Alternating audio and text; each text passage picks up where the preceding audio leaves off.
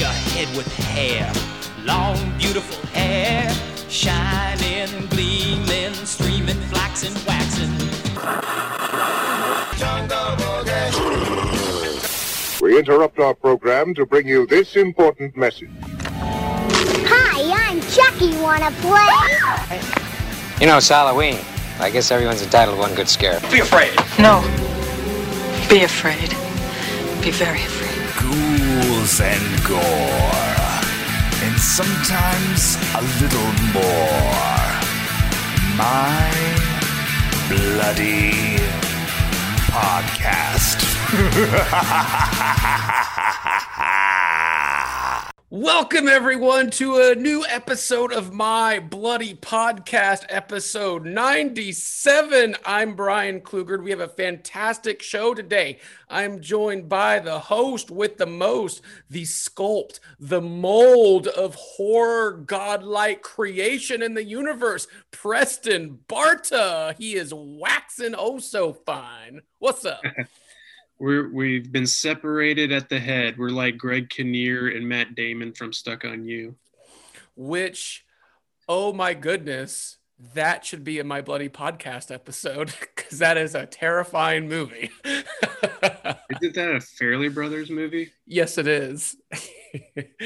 Farrelly Brothers. All I remember is Matt Damon wearing a lot of polo shirts, and then Greg Kinnear having like I don't know, beautiful feathered hair in a Blades of Glory kind of way. No, it's good. I remember that movie. I haven't seen that in forever. We're going to get to that. But My Bloody Podcast, episode 97. We're on iTunes and Spotify and Amazon. Look us up, My Bloody Podcast. Fantastic show today, folks. 97. Our main event is The House of Wax, the 2005 version. You know that version with the stars of Gilmore Girls and Paris Hilton. Yes, that film. We're going to be talking about that today because we revisited it. It's out on Scream Factory. We're going to get to a bloody question, a bloody tune, those bloody recommendations. But first, some bloody news. We got to get into the bloody news a little bit. First off on the docket, brand new trailer for Malignant, the new James Wan movie. James Wan, of course, brought us Saw, The Conjuring. What's the other one? The other franchise? Insidious. I was thinking Incarnate, but yes, Insidious, amongst others. James Wan has been focused on superhero movies in the DC realm recently, but now he's returned to horror with a movie called Malignant. The trailer came out for it. As this 2.5-minute trailer progressed, at first I thought, okay, same shit, different day. But as it progressed, I was like, holy shit, this movie looks scary. Oh, it's scary as fuck. This looks good. I'm in. Malignant, James Wan. I'm excited. Check out that trailer. But first, Preston, did you watch the trailer? Did you like it? Do you want to see it? Yeah, I do. I definitely want to see it. I think it looks great. I watched quite a few trailers that day, so I may confuse like some of the story beats with Neil Blomkamp's movie that's also coming out this year. Demonic. Yeah. But both of those look interesting to me. I think I'm leaning more towards Malignant just because I trust James Wan more as a horror filmmaker. But yeah, it seems fresh, but it also seems familiar. But yeah, there's some good imagery in there, and I'm excited for it. I am too. I'm very excited for that. Malignant. Check it out. Pretty creepy trailer, and I'm just happy when the James Wan horror movie comes out because it's gonna be good. It's gonna be scary, and more often than not, exterior shots of houses. Yes, and of course, almost every horror movie he makes, there's going to be a franchise afterwards. So we'll see. In a one shot through a house. Yes, correct. A little bit of news for Preston here, which I think he'll like, but Peter Benchley's novel Jaws is getting a pretty crazy limited edition re-release from Suntup Editions in book form. It's only while supplies last, but it's new cover art. It's a brand new pressing. It's very limited edition, low print run, and inside is sketches and paintings of the book and from the movie and all sorts of stuff like that. So it's something I think Preston would be really into. Again, this is from Suntup Editions. If you act quickly, you can get in on it. I imagine Preston has already either purchased this or going to right now. Yeah, I purchased it. Did you really? Yeah, I did. Oh yeah, I'm very excited about it. Yeah, there's been so much. I've been overwhelmed with the amount of Jaws material. I think Fright Rags just released their lineup of clothes and swim shorts and all kinds of stuff, and I'm just like a kid in a candy store who doesn't have enough money to buy all of it, because on top of that, I shared with you earlier today that Jurassic Park is doing like a release in a line through Reebok, and they're fantastic shoes. So there's a lot of great stuff for fans out there of Spielberg right now. But yeah, that book is at the top for me, just because I feel like it's a good piece to show off and as well as read it as well. So yeah, I've talked quite a bit about Jaws, and the shark discussion does not stop here today. It's true. Moving on, Jordan Peele and Universal unveiled new poster art for Jordan Peele's new film. Of course, Jordan Peele did Get Out and Us. Great horror film from mainly a comedic actor. It's excellent, but the movie is just called Nope. Nope, like nope. Getting out of here. And it features kind of like a Spielberg-esque town that's can be seen from like a cliff top, like an E.T., where E.T. looks down, you see like the lights of a town. And then up in the sky is this real ominous looking cloud, kind of in the shape of like a spherical or saucer shaped cloud. And then there's like a kite string with flags, flying above it, which, could be a kite, or it could be, something from Back to the Future with the DeLorean having little kite strings on it. But it looks good. I don't know anything about this movie, but hey, Jordan Peele horror movie, count me in. The poster is amazing, because so much poster art these days is truly horrific. As far as movie posters go, it's usually just still images of the actors' faces and the title of the movie. This poster doesn't do that. This is just so creepy and cool and fun. I'm into it. Preston, what do you think? Yeah, Jordan Peele's a brand now, so that's all he needs to put up there. But the cast is exciting. The three names that are listed on the poster, like Daniel Kaluuya. I'm glad that he's returning to work with Jordan Peele. I think they make a great duo. So I hope that this is material that's more in line with Get Out. I wasn't the biggest fan of Us, while there's so much to admire and appreciate about it. I'm hoping that there's going to be the material will be a little more accessible to me, and not so much stuff dangled out there for me to chew on, because I think there's a balance to strike with ambiguity, and Us didn't quite do it for me in that regard. But yeah, like I said, cast is great. That imagery is great.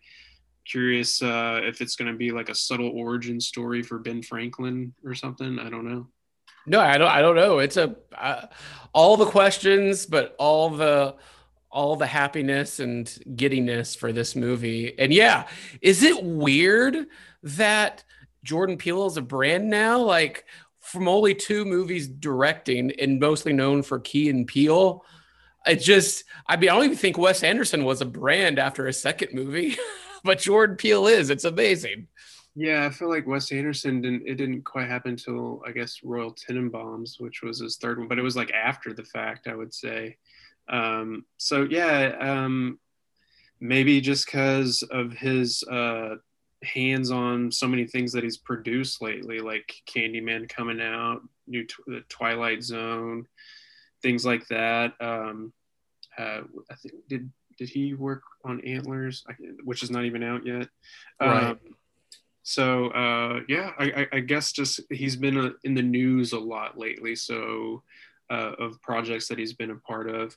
I hope he sticks with them and doesn't end up like Guillermo del Toro, who says that he's going to do so much and then ends up not really doing any of them. Right. I that's what I hope, but it didn't seem like that's the case yet. Yeah. So yeah, this is exciting. It's cool to not know too much about it and just kind of go off of the image, and we can just speculate until we see a trailer. Oh my God. And let's hope that the trailer is literally something like the Shining trailer with like the elevators and blood, and that's all it shows. But maybe this is just like a slowly pan back from the cloud and storm or lightning and ominous music and like the little kite string flying, and that's all we get. And it just says nope. Or we hear a sound and it just says nope. That's all I want until I see it. Going, Nope. So yeah, that's good. Moving on to maybe some exciting news, maybe not so exciting news, but it has officially been confirmed by the man himself, the Zack Snyder himself, that he is going all in on a sequel to Army of the Dead, the zombie epic that took place in Vegas, that premiered on Netflix a couple months ago. Netflix has signed a deal with Zack Snyder. So Zack Snyder is all in on Netflix.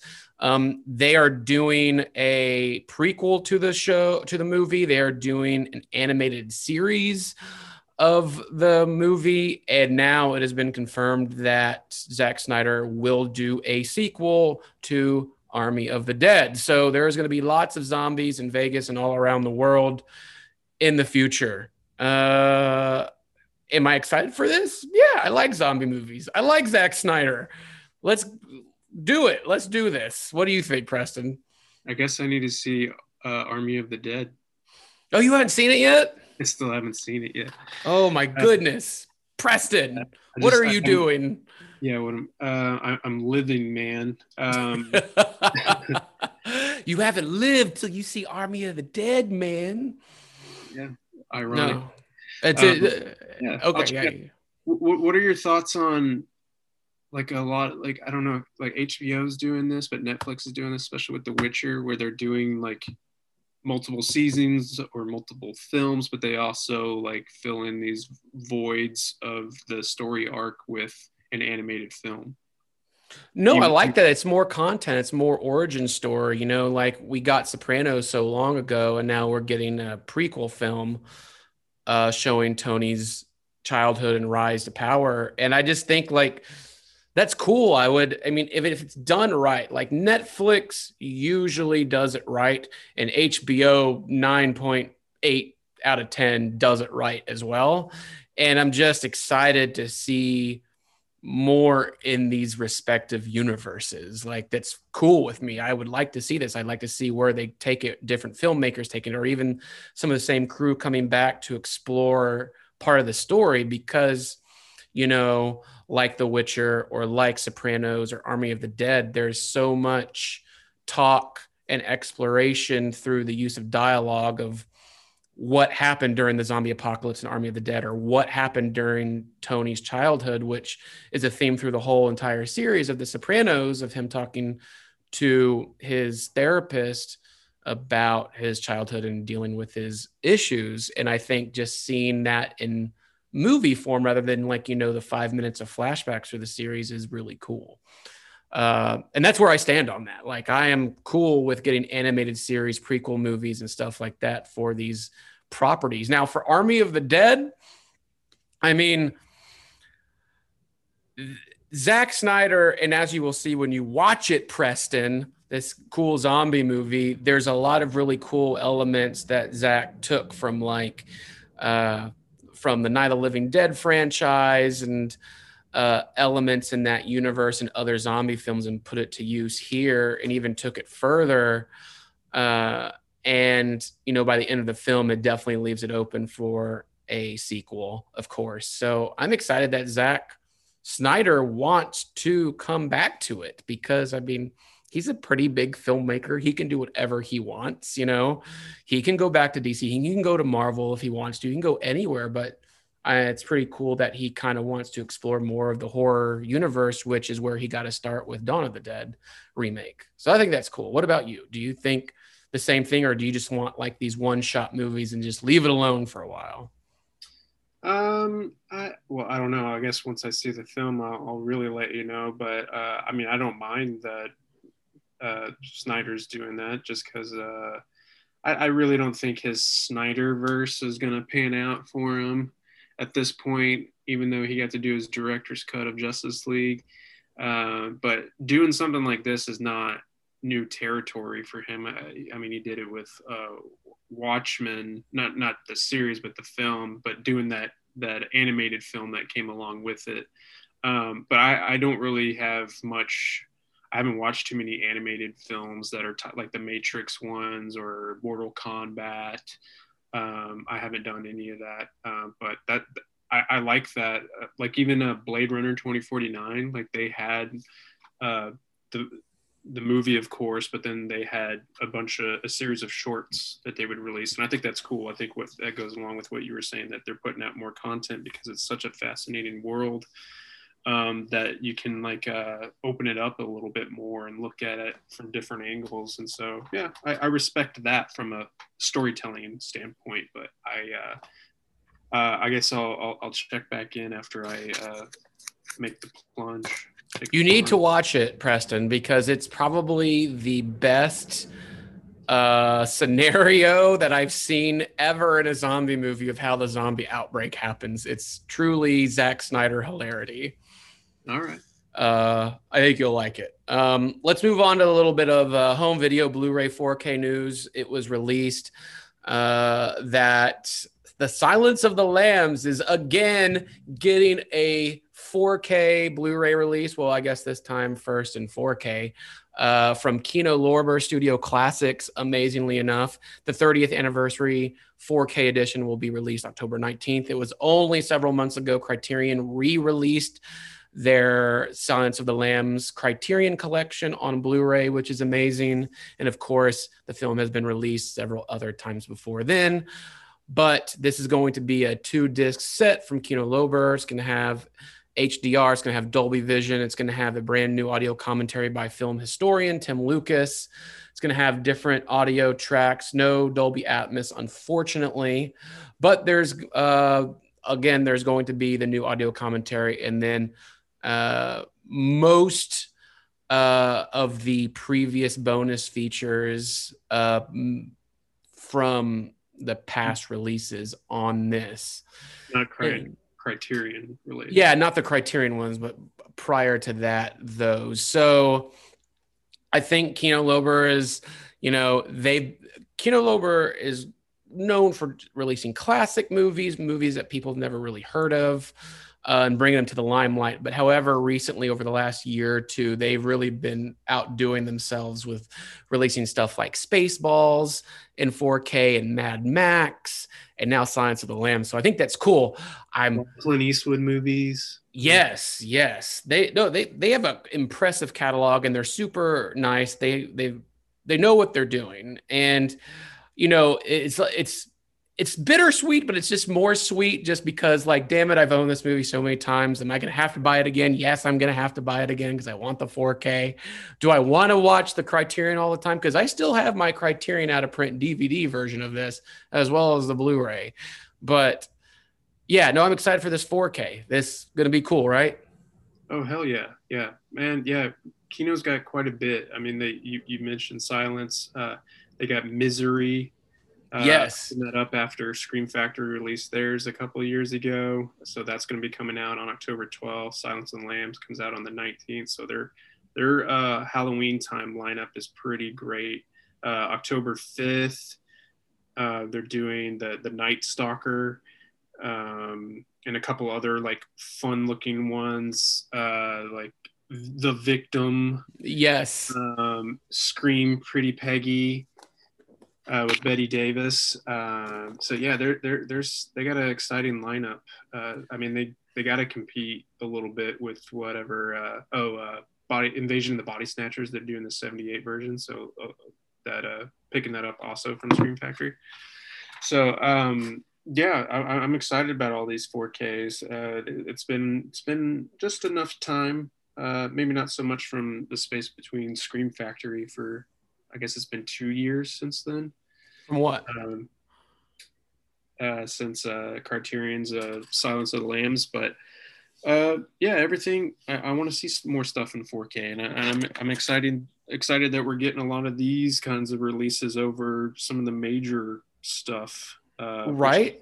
Funny to say, like, you know, we got Rad before so many other things on 4K. No, it doesn't make sense, but it's because the studios. I mean, you could probably buy the rights in 4K to Rad for way cheaper than you can, you know, The Rock, you know, or The Abyss or whatever. And no, I like that they're doing that. So yeah, no, go Kino Lorber, pre-order your Silence of the Lambs 4Ks today. It's going to be awesome. Use that. Hopefully the 4K transfer is going to be awesome. Moving on with more Blu-rays in 4K. Still, I recommend the Blue Underground Dead and Buried. If you can find it, it's amazing. The 4K transfer, the Dolby Atmos track, man, it is just like insanely good. It looks amazing, and there's like so many brand new bonus features and vintage bonus features on this. It comes with the soundtrack, a booklet, the Blu-ray, and the 4K. Highly recommend, must own Dead and Buried. Also from Vestron Video and Lionsgate, The Wraith. This movie is nutso. If you want to know where Randy Quaid and Charlie Sheen went nuts, it's this movie. It's basically about a dude who races a gang that kills him, and then somehow he comes back to life from like supernatural aliens and gets revenge. And it's just ridiculous, but a lot of fun. And it's Charlie Sheen and Randy Quaid in their prime, along with an amazing Clint Howard. This movie's nuts. And it's a lot of fun. It looks great. There's some cool bonus features on this. Vestron Video, you're doing good work, and it's actually pretty cheap online right now. It's like $10. And it came out, a week or so ago, or it hasn't come out yet. I'm not sure, but The Wraith, do it. Came out the 20th, so 2 days out. Okay, yeah. Do that, The Wraith. Also from Lionsgate, The Walking Dead 10th season. Guys, I really stopped watching Walking Dead in 8th season until these Blu-rays come out. I was watching them every week, and man, it just got so terrible. So I'm excited to watch season 10 right now, but if you're still into The Walking Dead, this is probably for you. But you can tell, the studio's not really having their time, because beforehand, when Walking Dead was really popular, they were releasing these collector sets that were like molded after zombies and all stuff, and they'd have tons of bonus features. But in this 10th season, only a couple audio commentaries and an in memoriam section for people who have died as characters in the show. So 10th season, as you can tell, it's basically Michonne, Carol, and Daryl. That's what it is. Also, Quiet Place 2 on 4K. Fantastic stuff here. Love the movie. The audio is amazing. The video is amazing in 4K. And there's some pretty cool bonus features on this as well, including Director Diaries with John Krasinski as the director. That is where I'm at for 4K and Blu-ray. Preston, do you have a couple to mention? Yes, I got 2 from Arrow on hand at the moment. One is the bird, the bird with her. They always they do it so confusingly. So if you didn't know the title, you would be the bird with the crystal plumage. Yeah. But yeah, Dario Argento's film. I could just do a whole big special, and this is something that I've discussed before on the types of movies that Arrow puts out, but the packaging alone is just always so incredible. It's like shelf jewelry at its finest. Can we just say that Arrow is the best at home video right now? Like, they're the number one.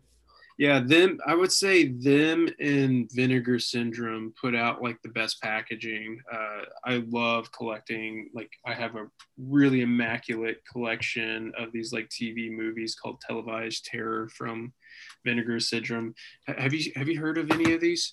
Let me grab it real quick. Actually, that's what she said. Not to, I'll get back to Dario Argento, but this is Vinegar Syndrome. So televised terror. There's a very young Elijah Wood right there. And there's two of these movies have Tom Skerritt in it. And they're Are You Alone in the House? Are You in the House Alone? So, there you go. Your little knockoff of what's that movie? Are You Home Alone? Yeah. I'm watching you. Let's see. Calendar Girl. So that's pretty much like if Tom Skerritt was like a sleazy calendar of like nudie girls or The Calendar Girl murders. I mean, one by one they start to get picked off and you got to find out why. So that's fun. And then you got a very young Elijah Wood in here. Child of the Night, which I hope Elijah Wood signed off on that artwork because it's just him in like a bowl cut from like the early 90s. And it's just him with his mouth open, like, screaming. It's so funny. Yeah. So, yeah, in this one, Elijah Wood's character sees his father brutally murdered by a mysterious yellow raincoat wearing and hook wielding assailant. So, I know what you did last summer type of killer.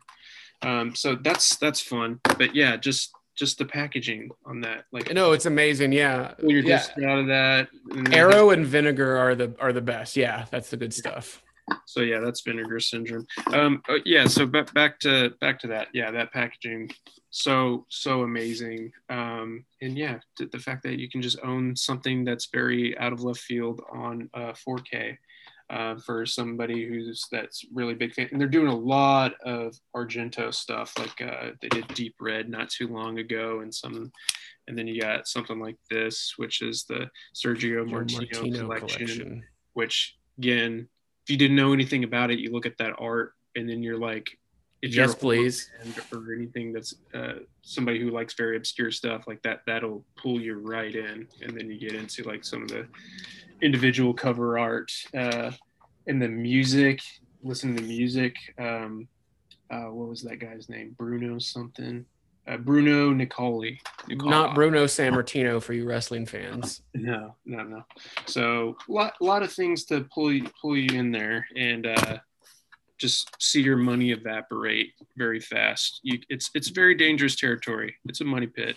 So if it started, Godspeed. Because yes. Get started on it. It's a good collection to have, and physical media is always the best. A little bit about records, a little record section, a little music section. Record Store Day Part 2, 2001 or 2021 was the other day, and I picked up this really great horror soundtrack called Dead by Daylight. There's a video game called Dead by Daylight, and it is super creepy and super scary, where it's kind of it's a multiplayer game. There's not really a storyline campaign to it, but you and a friends can pick characters, and so one person is designated as a monster you get to choose with different abilities, and the others are human survivors trying to light generators in different maps, such as like a farm field or somewhere else, and you have to light these generators to escape out of this little place before the monster gets you. And it is so scary and so creepy and just horrifying, and it's so good. And the music to the game is even better. And so they released that on vinyl, and I think only 1,000 or 1,500 copies were made available across the globe. I got one of them and very excited about it. But yes, look for Dead by Daylight online if you can. It's great. Sweet. What about you? Any records? No, nothing. I thought about going by the record store, but I just didn't, because like I privately texted you, I already spent my money on buying Dazed Confused soundtrack that they finally are putting back out again after, I guess, Record Store Day back in like 2012. Mm-hmm. So I managed, because I've had the second one there's two soundtracks to Dazed Confused, and I've got the pink alternate track. Oh, nice. For some time, and so I've been wanting to get the main one. Yeah, the main one's good. I have the camo green wax version of that. I want to say mine's purple. I think mine's camo green. It's good. It's great stuff. I love that soundtrack. Yeah, and I got Sob Rock. The Sob Rock. Here. And I want to mention that there was a record I really wanted that I just completely forgot about, and then it became sold out within like in the first few minutes of Record Store Day happening. But it's the DGs, not to be confused with the Bee Gees, but it's the DGs, and that DG means Dave Grohl and the Foo Fighters doing a cover album of the Bee Gees music. And I mentioned that because the title of the album is called Hail Satan. And it's amazing. So look that up online and download it, or if you can find the record, please do it. I'm waiting a little bit for prices to go down because that record was probably $30 on Record Store Day, but now it's like selling for like $250. I'm going to wait for it to go down in price and get a copy. I've been dying for one. So who doesn't want to hear Dave Grohl and the Foo Fighters do covers of the Bee Gees? That's amazing. And to an album called Hail Satan. Fantastic. So let's move on to our bloody question. Preston, you came up with it today. Let's get into that. Yeah, so we're doing House of Wax today, so I wanted to do something within the spirit of that film. So just imagine, if you will, in that film, as we'll discuss more thoroughly when we get to the plot of it in our own review, you get to your own, you stumble across a town, a very small town that just looks abandoned, but yet they have little things here and there that make it seem like it's up and going, such as a church that seems like it's crowded with people, or a business that has puppies that you can look at through the window, and various other things. But at the center is a place called House of Wax, and when you get in there, there's all these kinds of things made out of wax. So that they used that as a way to lure in victims, the town. So if you had your own town and you had your own house of whatever, what would it be and why? Oh my God. Do I need to say to lure victims into a house of strippers, yo? I mean, strip House of Wax. Are you kidding me? Yeah, like the one from Beetlejuice, though. Yes, like the one from Beetlejuice, Bebs. No, it's amazing. Like I'm thinking, like, you know, for dudes and chicks, you know, like you're like, oh my God, this little town, you know, it's like abandoned, but like there's this cool, like, nightclub lounge. It looks amazing. It looks bumping. You go in strippers, and then you get in there and it looks amazing, but then it's not what it seems. And everybody, you know, gets either like, you know, had sex to death or something like that. You know, that's where I'm going with this. Right on. So, and to sex workers everywhere and to dancers, you're doing a good job. Keep up the good work. What about you, Preston? Yeah. He's like, I don't know what to do with Brian sometimes. He just goes off on tangents and talking about strippers and congratulating people. I don't know. I'm like, you dig your own grave, buddy. No, I'm serious. I think the sex workers and dancers in general are doing a good job. It all needs to be regulated. They all need their unions and stuff to make livings and be safe. But yes, stripper House of Wax. I think that could actually be an amazing movie. And I'm surprised it hasn't been done yet. Preston, let's write it. But yes, what is your answer to this amazing question? Mine would be an all Tom Cruise memorabilia store. And then everybody just is constantly running. Exactly. So I don't know. I kind of got the idea from that Jerry Maguire VHS store that popped up in like Los Angeles or wherever it was. And just something like that, where you're just like, that is just so eccentric, but fascinating at the same time. So just the idea of stumbling into a town and then you're like, did Tom Cruise grow up here? What? It's just, yeah. I mean, that would be really creepy. Like they might. This is the villain. He's the ones pulling all the Ooh, strings. strings, yes. It's his retirement plan after he really can't do his own stunts. Oh my goodness, I like this idea. Tom Cruise playing a version of himself like Neil Patrick Harris did in Harold and Kumar. Yeah, it's his Scientology program. That's the That's an amazing the answer. Hayden phase. That's an amazing answer. Shall we go to Reddit and read the responses? Yes, please. Okay, if you had your own spooky small town to yourself, a la House of Wax, what would your house be filled with to reel in your victims?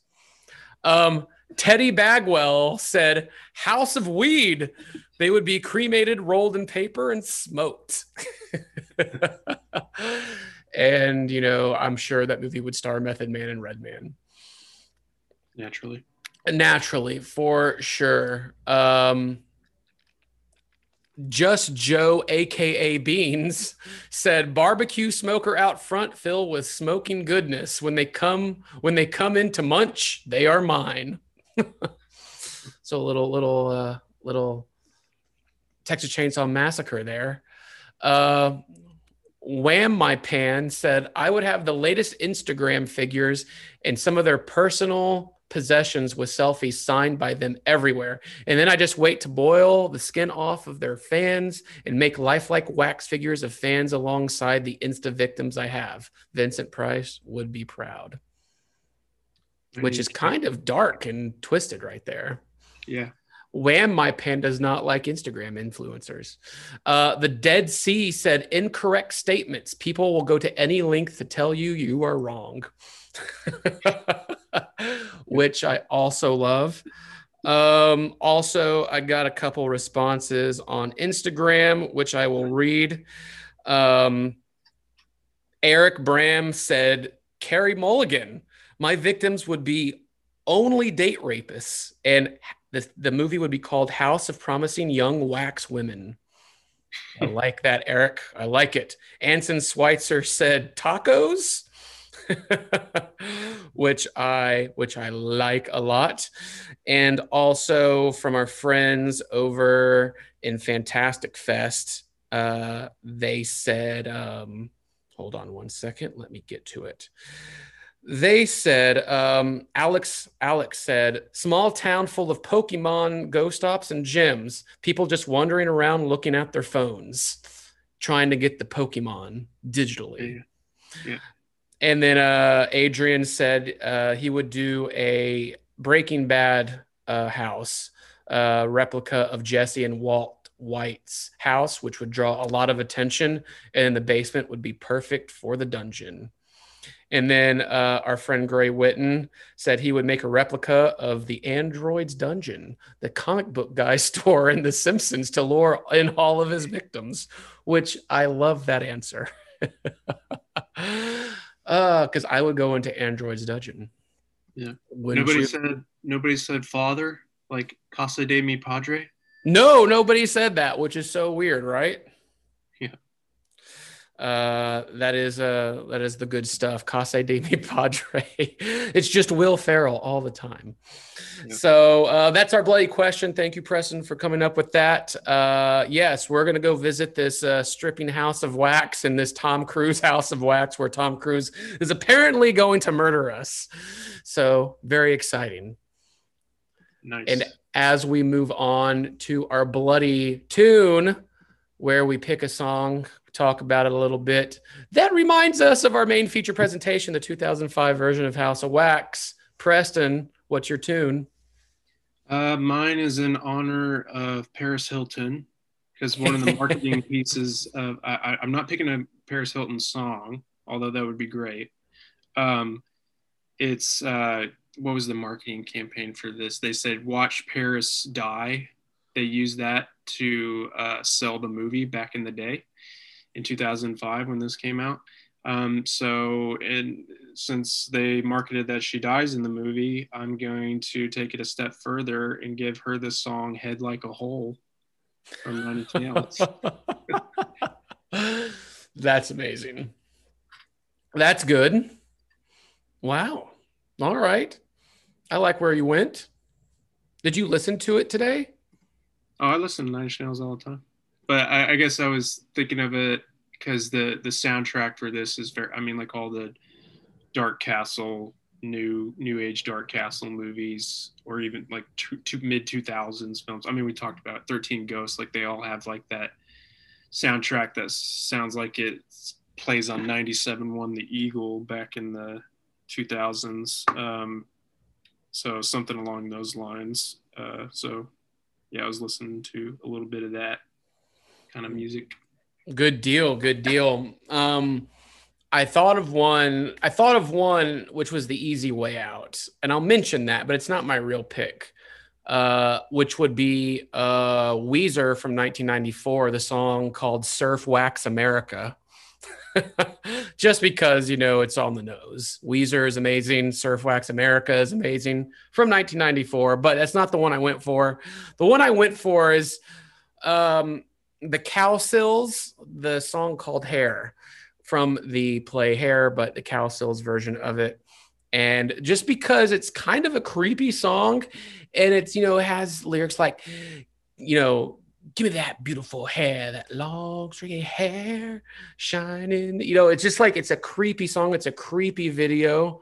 Give me a head with hair, long, beautiful. So when I think of that song, when I was watching this movie, because like these crazy people wanted these people's skin, these people's bodies to make wax sculptures out of them and to kill them in gruesome ways. And that song just like, you know, give me that head with hair. And I was like, ooh, okay. So Cowsills, the Hair, fun as hell, but creepy song. I still love it to this day. And the music video is amazing. So yeah, that's what I went with. Never heard of it.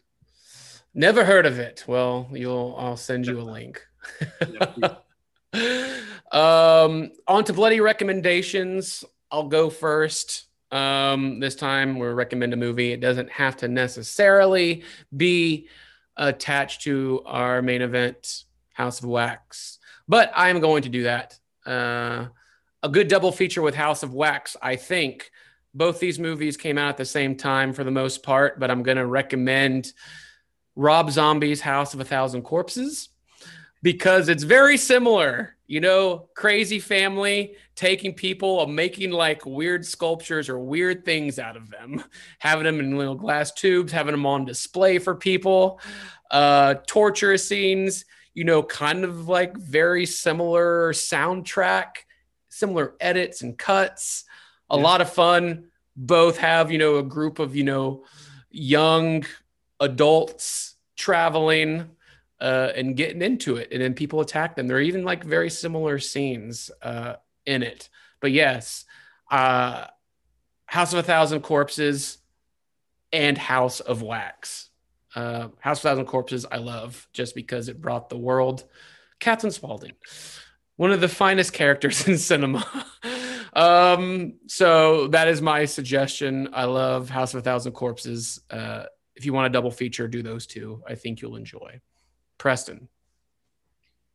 Hey man, it's still Shark Fest, so I'm still going with some shark picks. But I promise every 5 minutes with sharks with this guy. Oh my god, dude! Just yesterday, I support this one company that sells products that help benefit the ocean in some capacity, removes plastics and all that. And so I got this really awesome bracelet that has a whale tail on it, not a thong, but a whale tail. Are you going to wear it tonight? It's not in yet, but okay. I have my shirt that I talked about previously with there's no Planet B with a space dude on a whale. I could wear that for you, or I may wear my A24 gear because I have a lot of A24 gear. Okay. Just so listeners know, we're talking about Green Knight. We're gonna watch that tonight, so we're excited. Together in person. Together in person, yes. On the hand in hand. Yes. So I'm again recommending another shark documentary, but I think this is the one that I recommended last week is probably the best one geared towards horror fans, just because of Eli Roth's involvement and how how brutal it is and brutal of an exploration it is, because there's no positivity in that film until the very last 10 minutes. When You're talking about Finn, right? That's Finn, yes. Yes. This one is called Playing with Sharks, and it's about shark advocate and like a shark research pioneer. She's 85 years old. She's from Australia. She's still alive and kicking, doing well. She has like shoulder pain and things like that, but she's still diving. But like in the late 50s, early 60s, she was a hunter. And there's a part in the movie where one of the interviewees says, you know, the best not conversationalists, but conservationists come from hunting, because it just comes from experience. I mean, I could be telling you about like not hunting sharks and whales all day long, but sometimes it comes from just witnessing it yourself, which is the case for her. She's only killed one shark in her life, but killed quite a bit of fish she was spearfishing. So it's interesting because you're seeing a young woman show up in a field that is largely, predominantly men, who's doing everything that she can to rise to the top and not be seen as somebody who's lesser. So that's all really fascinating. But from there, like, she met her husband, Ron Taylor, and then who also was like somebody who became a shark advocate as well.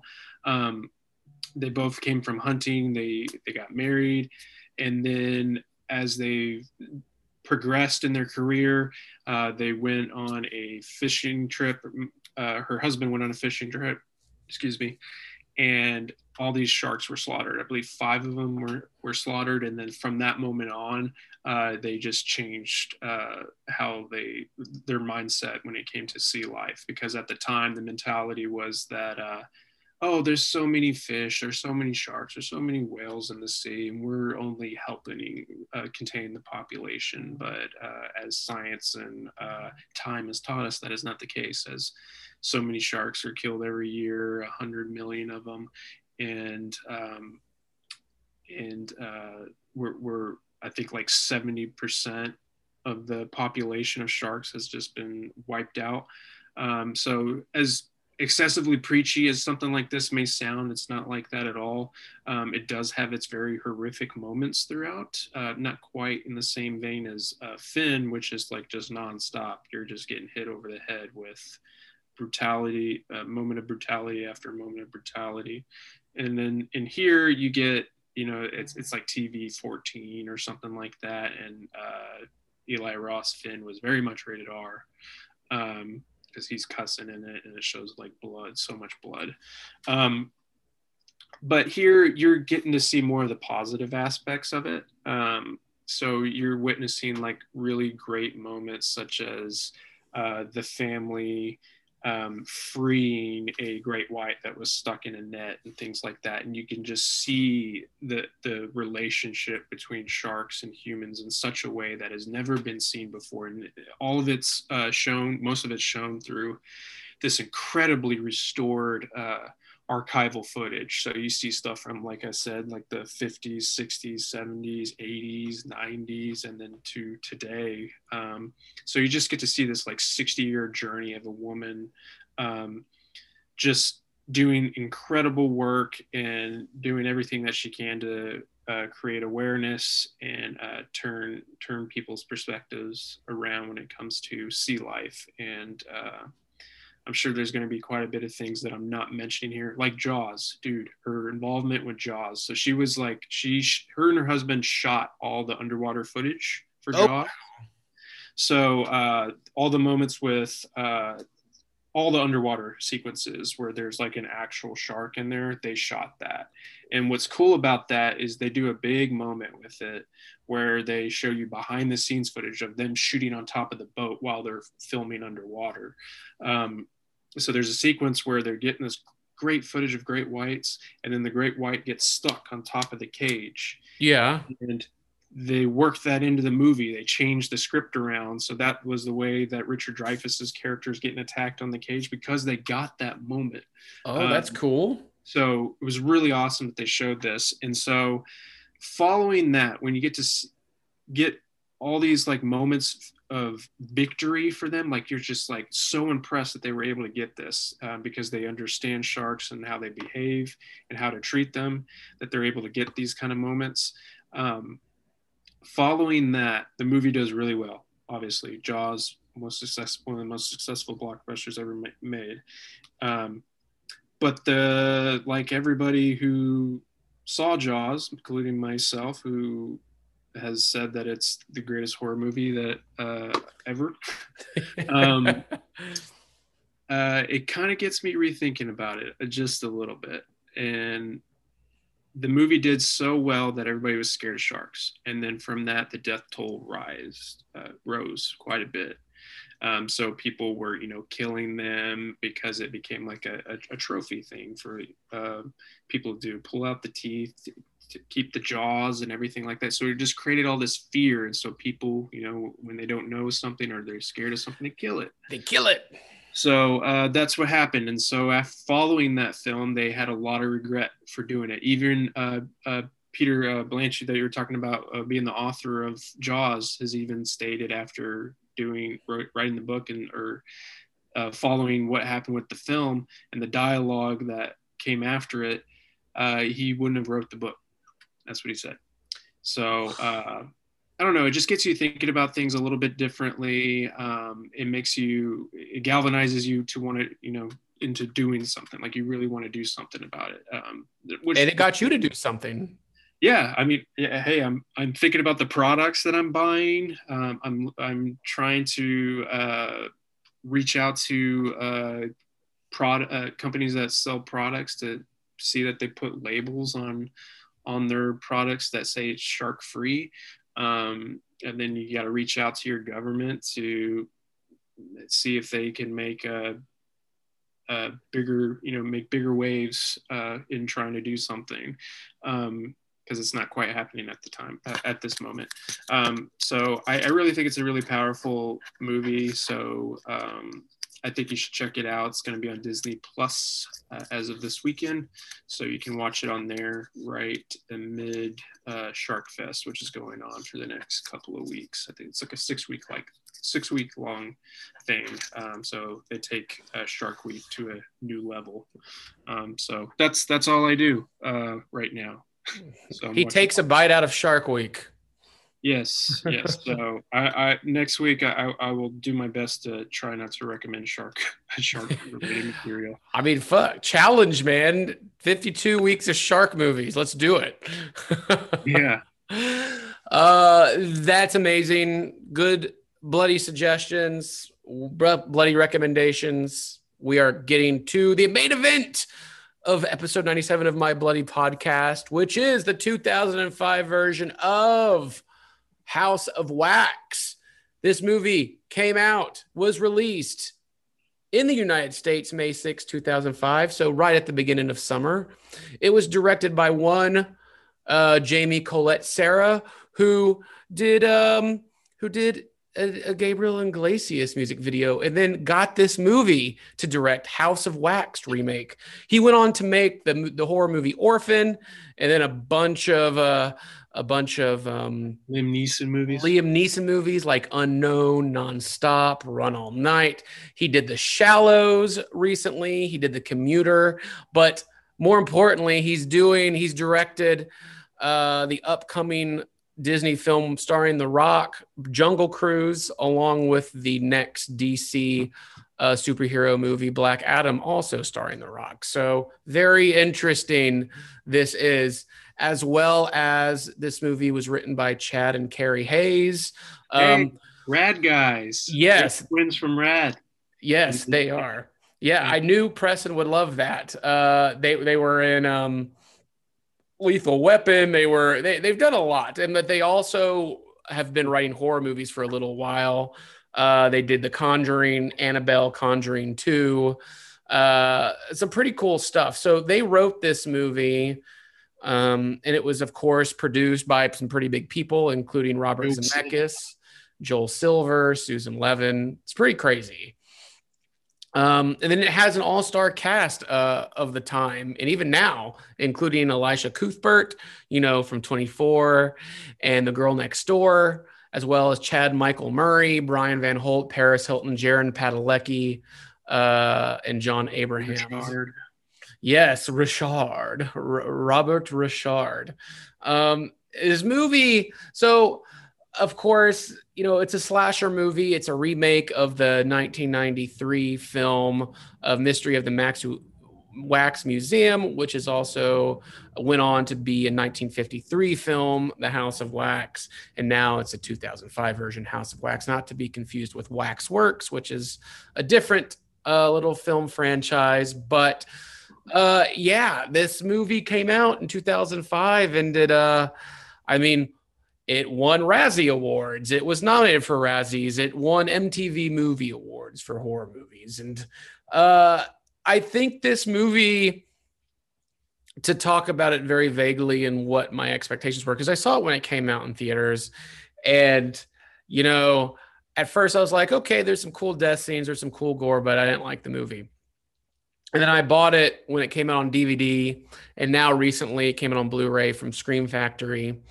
And man, I like this movie. It's held up. It's dumb and it's silly and ridiculous, and the dialogue is kind of stupid, but man, there's some pretty killer scenes in here, and like how they go about it and how they're filming it and whatnot. It's very reminiscent again of like Rob Zombie-esque type of movie making. There's some good brutality in it. That's my expectation going to, is like, oh, I got to suffer through this again. But then I was pleasantly surprised after watching it again. Preston, were you the same way? Did you hate it at first, then love it, or did you love it and still love it? Well, I was 15 when this movie came out, so I remember it. Pretty fond memories of seeing it at the Rave Theater in Corinth, Texas. Oh my! Are Rave Theaters still around?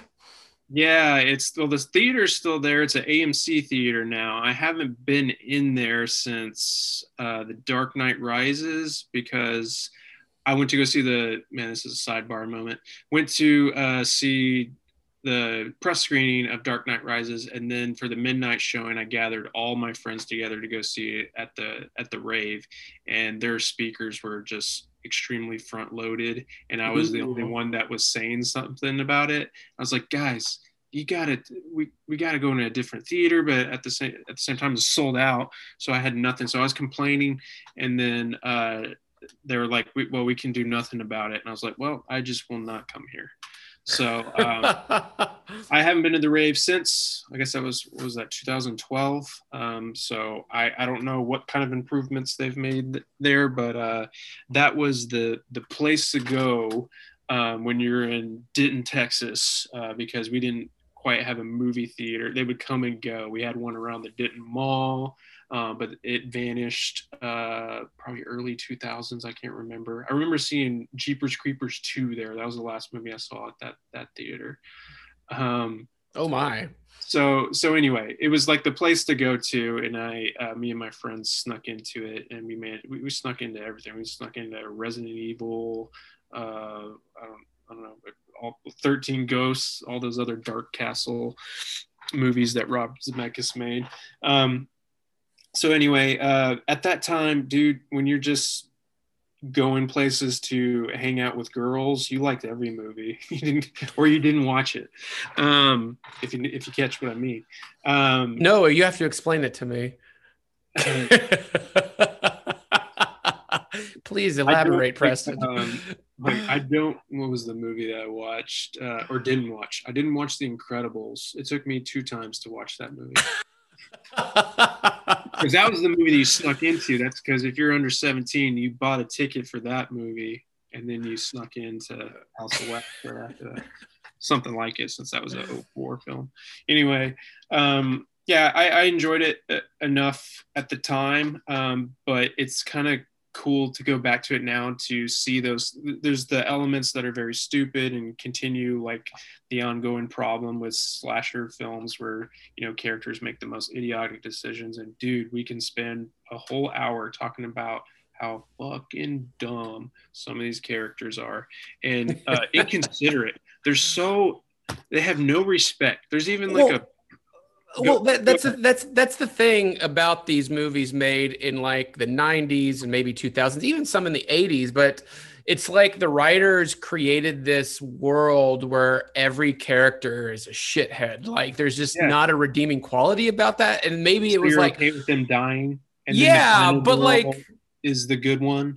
Yes, which is just not that fun because it's very it's the same thing here in House of Wax, because even like after the first scene, as a couple of kids, and one of them even survives in the end, he's like kicking a homeless guy's change around and like, get a job. And I'm just like, what the hell? That's a dick move. What's going on? Yeah, so we'll get back to that, but yeah, they're done. So anyway, yeah, revisiting now, I'm catching all these little things that we're looking at it through the lens of today, and just how we're coming off of watching Ted Lasso, where people are just like the most kind-hearted people and wholesome people, and the characters in this film are not like that. A stranger will approach them and they'll throw a beer bottle at their headlight. They have no respect for anybody in this. When they go into a place that they've never been before, they're kind of like what movie was that when I'm seeing the image, but it's a comedy where somebody's playing pool and then somebody picks up the ball as somebody's about to shoot the 8-ball in, and then he drops it back on there. So he messed up the game. I couldn't tell you. Some listeners listening to this and like yelling it right now, and I'll probably figure it out later. But anyway, they do stuff like that where they just mess with people's property and just have no respect for it whatsoever. So that's frustrating to watch. But the story behind it, the trauma of the villains, so to speak, that whole storyline and creating a little bit of understanding for them, even though their actions are completely malicious and gruesome. And insane, but say what you will about them, they went the distance. They sure did. So there's a bit of an emotional narrative there for the villains, which is a bit of a change of pace, I would say, for the horror genre. You don't get too many moments throughout the horror genre where a story will just cause you to understand the killers a little bit more. So there's that. It has that going for it, and so maybe that's what you're supposed to be taking away from it, because all the other main teenagers are shitbags, as you said. So yeah, watching it today, I'm a bit mixed. I think there's some the narrative overall, the setting and everything like that holds up really well. I think Chad Michael Murray and what's her name, Elijah Cuthbert. Yeah, Cuthbert. Like, she's good. I mean, obviously they paint them to be the most sympathetic characters out of all of them. When it comes to Jared Padalecki, or Walker Texas Ranger right now, he is like the worst. He is the absolute worst. And I got some details that I would love to talk about as we get to it. But yeah, those are my overall thoughts. I think it's a bit mixed now watching it. I still enjoy it. I'm glad I bought it. Okay, good. Yeah, I liked it more than I originally did. So I think we're on, I think we still both enjoy the movie. So if you don't remember what House of Wax is about, the movie kind of opens up with this kind of really quick flashback scene to these kids in this home, and the mother is making like a wax face, and then all of a sudden the dad comes in with this child who is screaming and angry, places him in the high top chair, and then just like completely bolts him down, duct tapes him all around, and just fucking slaps him in the face. And then, immediately you cut to present day. And you have this group of friends that are going on a road trip, and they stumbled across this town to take a shortcut to get to where they're going. Enter the House of Wax, where it's this crazy house that's literally all wax. There's figures, and this whole town has wax figures watching movie theaters. There's a church, as Preston said. It is just real creepy. And there's a guy in town that lives there, actually more than one, but this guy that seemingly okay, but is killing everybody one by one and making them into their wax figures. And as time goes on and people are killed off one by one in gruesome fashion, it's revealed that these people in town, these two gentlemen in town, are actually the kids from the first scene. Yes, these gentlemen, these killers, these sadistic killers, are the children that were abused in the first scene. So it all kind of comes full circle. So that's kind of the gist of the movie. There's really nothing, not a whole lot to be said about, the plot as opposed to, like any slasher movie, a group of friends, there's going to be sex, there's going to be a little bit of nudity here and there, kissing, and then people getting offed in gruesome, fun ways. So I think, so first off, we got to bring up Paris Hilton, I think, because this was a big thing back in 2005. Paris Hilton was, very popular back then. She had her sex video. A lot of people were giving her shit. And she was always in the news for not so great things. And this was a movie she was in. One of her only really big feature films where she played like a character and not herself in a cameo role. And she won the Razzie Award for her, meaning she won like the worst performance of the year for the Razzies. And I gotta say, I've seen way worse. I even think people in this movie were way worse than her in the movie. She's fine in the movie for her character. Like, yes, there is a scene where she strip dances and, is about to get it on and whatnot. And, see her strip to her little, her red lace undergarments. But I mean, that was the time, but people gave her a lot of shit for her acting in this movie. And it really, for her character and what it is, it really isn't bad. Would you agree with that? No, I'd agree with that. I think they were just targeting her. Yeah. Yeah. So that's all it was. Targeting her. Yeah. Because she was arguably the biggest name in the film at the time. Like, Jared Padalecki, Supernatural wasn't the behemoth it became, and neither was Gilmore Girls at the time. And Eliza Cuthbert, she was famous from 24, but, I think Paris Hilton really ascended that. And so I think this movie, as far as its cast, was really cool at the time. But I think what this movie has going for it, in this day and time is it still has some pretty great, practical effects. The wax things are pretty cool, and the death scenes are pretty amazing still to this day. And a lot of people nowadays, or filmmakers, when they try to tell a story about the villains having a origin story or why they are the way they are, they kind of almost a lot of times try to make it seem okay or have like a happy feeling at the end, but that's not this movie. Like, I like that they have the origin story, and I think there's an element that you want the villain, okay, like people are going to get through to them, but no, it's not that. I love that it went all the way dark with the villains, and I really enjoyed that aspect, that element to it. Did you like that element to it as well? Yeah, it's a bit like dark poetry. There's some, even when at this point, can we just discuss spoilers? I feel like even with our plot, we've kind of mentioned a lot of right, yes.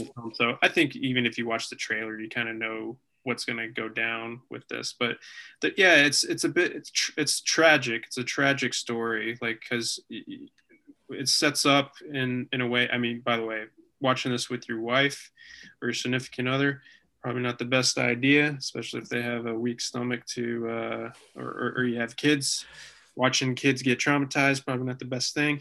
So, and to that credit, yes, like that first scene with the kids, like, it's filmed in such a way that they really don't show anything. Like, you don't see any of the kids' faces, you don't see any of the parents' faces, really. It's the screams. Yeah, it's the screams and the lack of showing, which makes it more visceral and raw.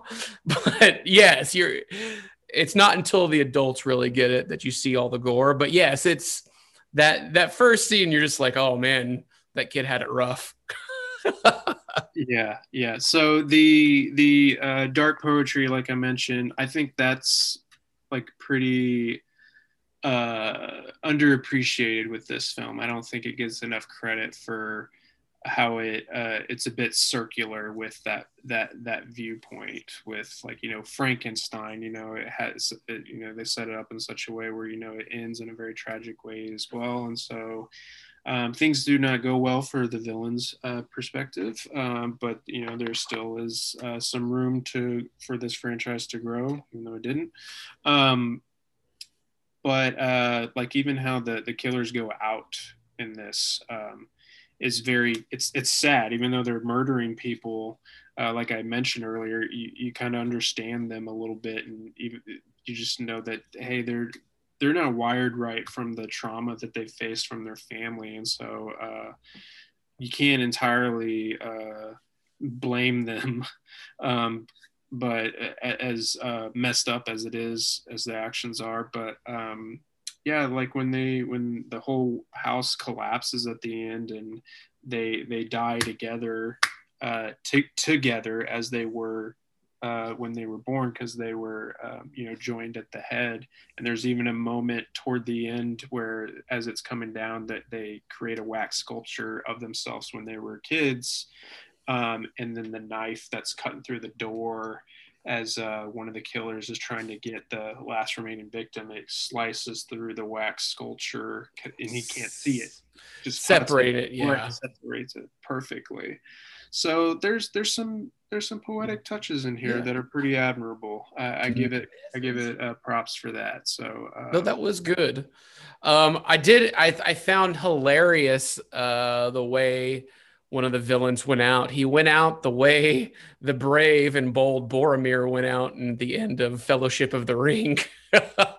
Just a bunch of giant arrows in his body, which made me laugh. I mean, that's not the true way he went out, but he went out that way basically. And I was, because this movie came out after the first Fellowship of the Ring, and I just was done because I forgot about that element to House of Wax. I was like, oh man, this dude just got shot by a bunch of giant arrows like Boromir walking around. And I was like, oh man, what a kind of a brave way to go out. That made me laugh. But again, like Preston said, he does go out in the wax stuff. But that made me laugh for sure. The part that made me laugh the most is all the friends giving Jared Padalecki's character Wade shit for having a shitty car. And his car is not shitty. Right? His car is not shitty. And one could say that House of Wax was a big commercial for a Cadillac Escalade. Yeah, I guess pretty much. Because the Cadillac Escalade is featured all the way through the movie. Yeah. So, when I was watching this with my wife, we both looked at each other and I was like, what's so shitty about this car? And I was like, that's an awesome looking car. It's electric blue. It was really funny. No, it was good. And like the gore and the practical effects, there's like a pretty great scene where like a machete takes off a dude's side of his face and you see all the muscle tissue and teeth and bone. Oh yeah. That was pretty amazing. And there's lots there's that moment in the movie theater when the killer is trying to find the final girl. Elisha Cuthbert. Yeah. Yeah. And you're just going to remind me of her name. I'm going to get it. She's hiding in the movie theater with all the other dead people that are wax sculptures at this point, wax figures. And there's a movie playing. What is that? The old House of Wax that's playing? I think that is the old, like the 1930s version, I think. Okay. So anyway, there's a moment where she runs away. She gets away, and then the killer shoots a shotgun and hits the ticket taker, I want to say. And he's been there for so long that like bugs and cockroaches fly out. So if you watch the behind the scenes stuff on Scream Factory's release, you can see some of those moments, those visual effects and practical effects being done, and it's pretty cool. They built the whole town I think they took like 10 weeks or something like that. I can't remember, but it's a pretty impressive. Like, yeah, I wish I could go back in time and tour the place, but if you watch the extras, you get a pretty good view of it all, because they got all the vintage extras on there too, along with some new interview with Paris Hilton on there. That blew my mind. I mean, it's Paris Hilton. She is DJing here and there, and she's getting paid to go to whatever function. I mean, I don't think she's in any movies really. So yeah, might as well come back to like the big movie she's really remembered for. Yeah, so her footage looked the best out of everybody's too. Like it was so clean and pristine. They like shot it in one of her shops or something. I don't know. Nice. But then everybody else is like Zoom, except for I think Robert Richard's interview was pretty clean too.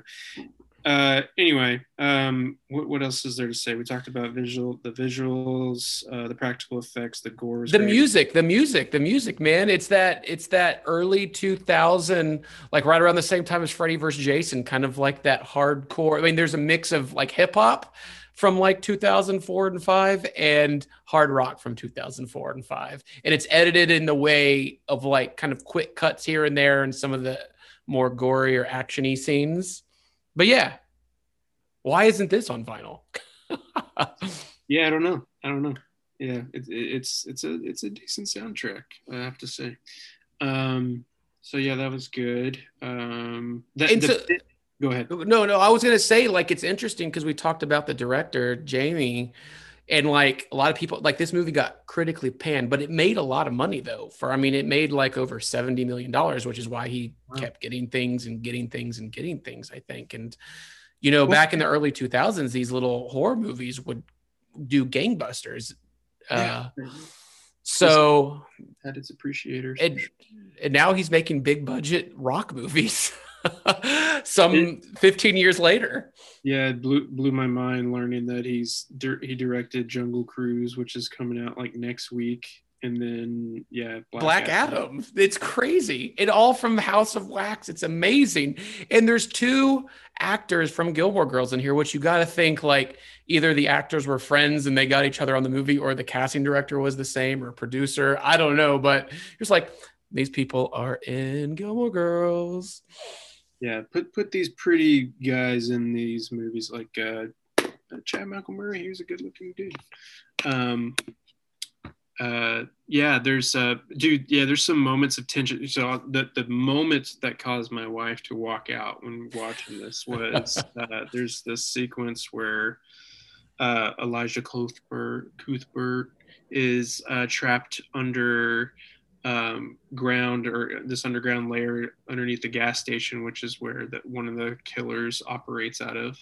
And so he's trying to keep her quiet while Chad Michael Murray is coming into town to find his sister and her boyfriend. They said that they were going to be at this gas station earlier until they lost contact. So I don't even think that we mentioned in our plot description that Wade and which is Jared Padalecki's character and Elijah Cuthbert's character, Carly Jones, they go out on their own following a spill into this pit of dead animal. Yeah, it's gross. And then in comes whose credit is in the movie as roadkill driver is Damon Harriman, who is played Charles Manson in 2 different properties or 2 projects, Once Upon a Time in Hollywood and Mindhunter. That is true. So very creepy dude, but or like a creepy kind of character actor, but I've seen him in stuff where he's great. But anyway, so Carly Jones falls into this pit and then thinks that she sees a human hand, and it ends up being a wax figure. And so at this point, like half the crowd is primarily one guy, Blake, played by Robert Richard. He's trying to get to a football game, this big football game. So that's what they're trying to get to. And make this shortcut, and they just made the wrong stop. So half of them try to go to the football game, but there's all this traffic, So, but then Wade and Carly stand behind because Wade's car is broken. His fan belt was broken. So they're behind, and so we get to the moment with Carly Jones being underneath the gas station, and she's trying to signal to her brother through one of the vents, pipe drains, to say that she's down there, but her mouth is glued together, so she can't talk. So she's sticking her fingers up through the drain, and then Bo, one of the killers, spots this and is trying to keep her quiet, obviously. He pulls out his pliers and pretends that he's tying a shoe from the vantage point of Chad Michael Murray's character, so he can't see that she's trying to signal to him. She cuts off her finger, but she can't scream because her mouth's glued together. So that was the moment. That was the moment where my wife is like, "I'm out of here. Screw you guys, I'm going home." The brutality of this movie is not. I mean, it's not for the faint of heart.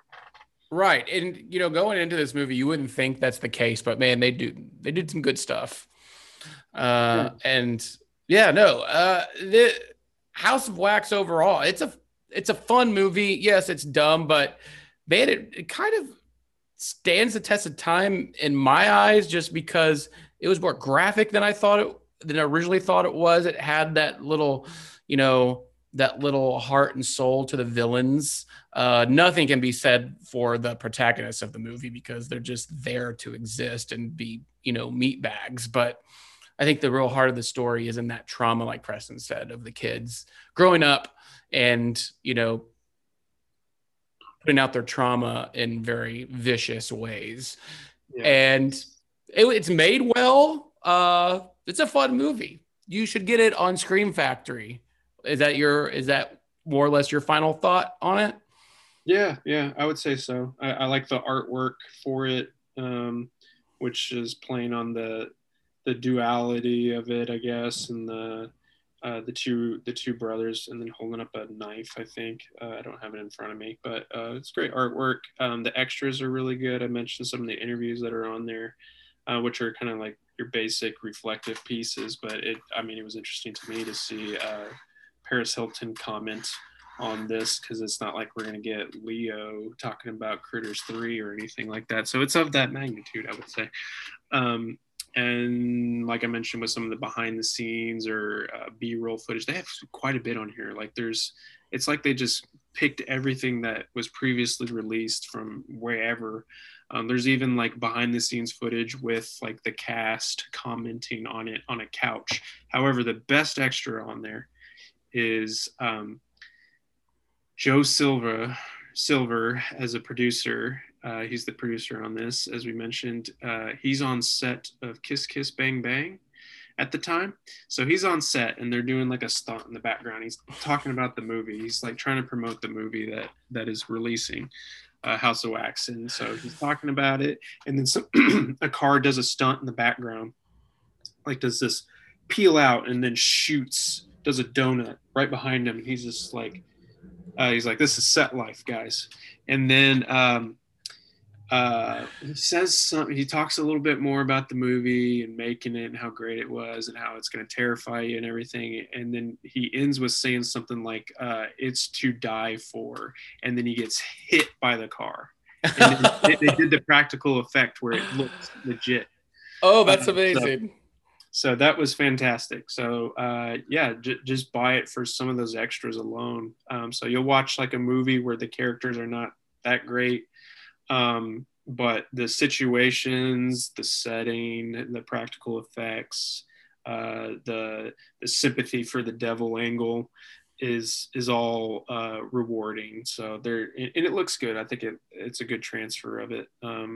It's worth checking out. So you can buy it through Scream Factory on shoutfactory.com/shop. Yes, that's the place to buy it. Get that Blu-ray with that cardboard casing. It's the good stuff. Get that slipcover. Yeah, that slipcover. Yeah, that wraps up episode 97 of My Bloody Podcast. We are on Apple Music. We are on Amazon. We are on Spotify. Please like and subscribe to us.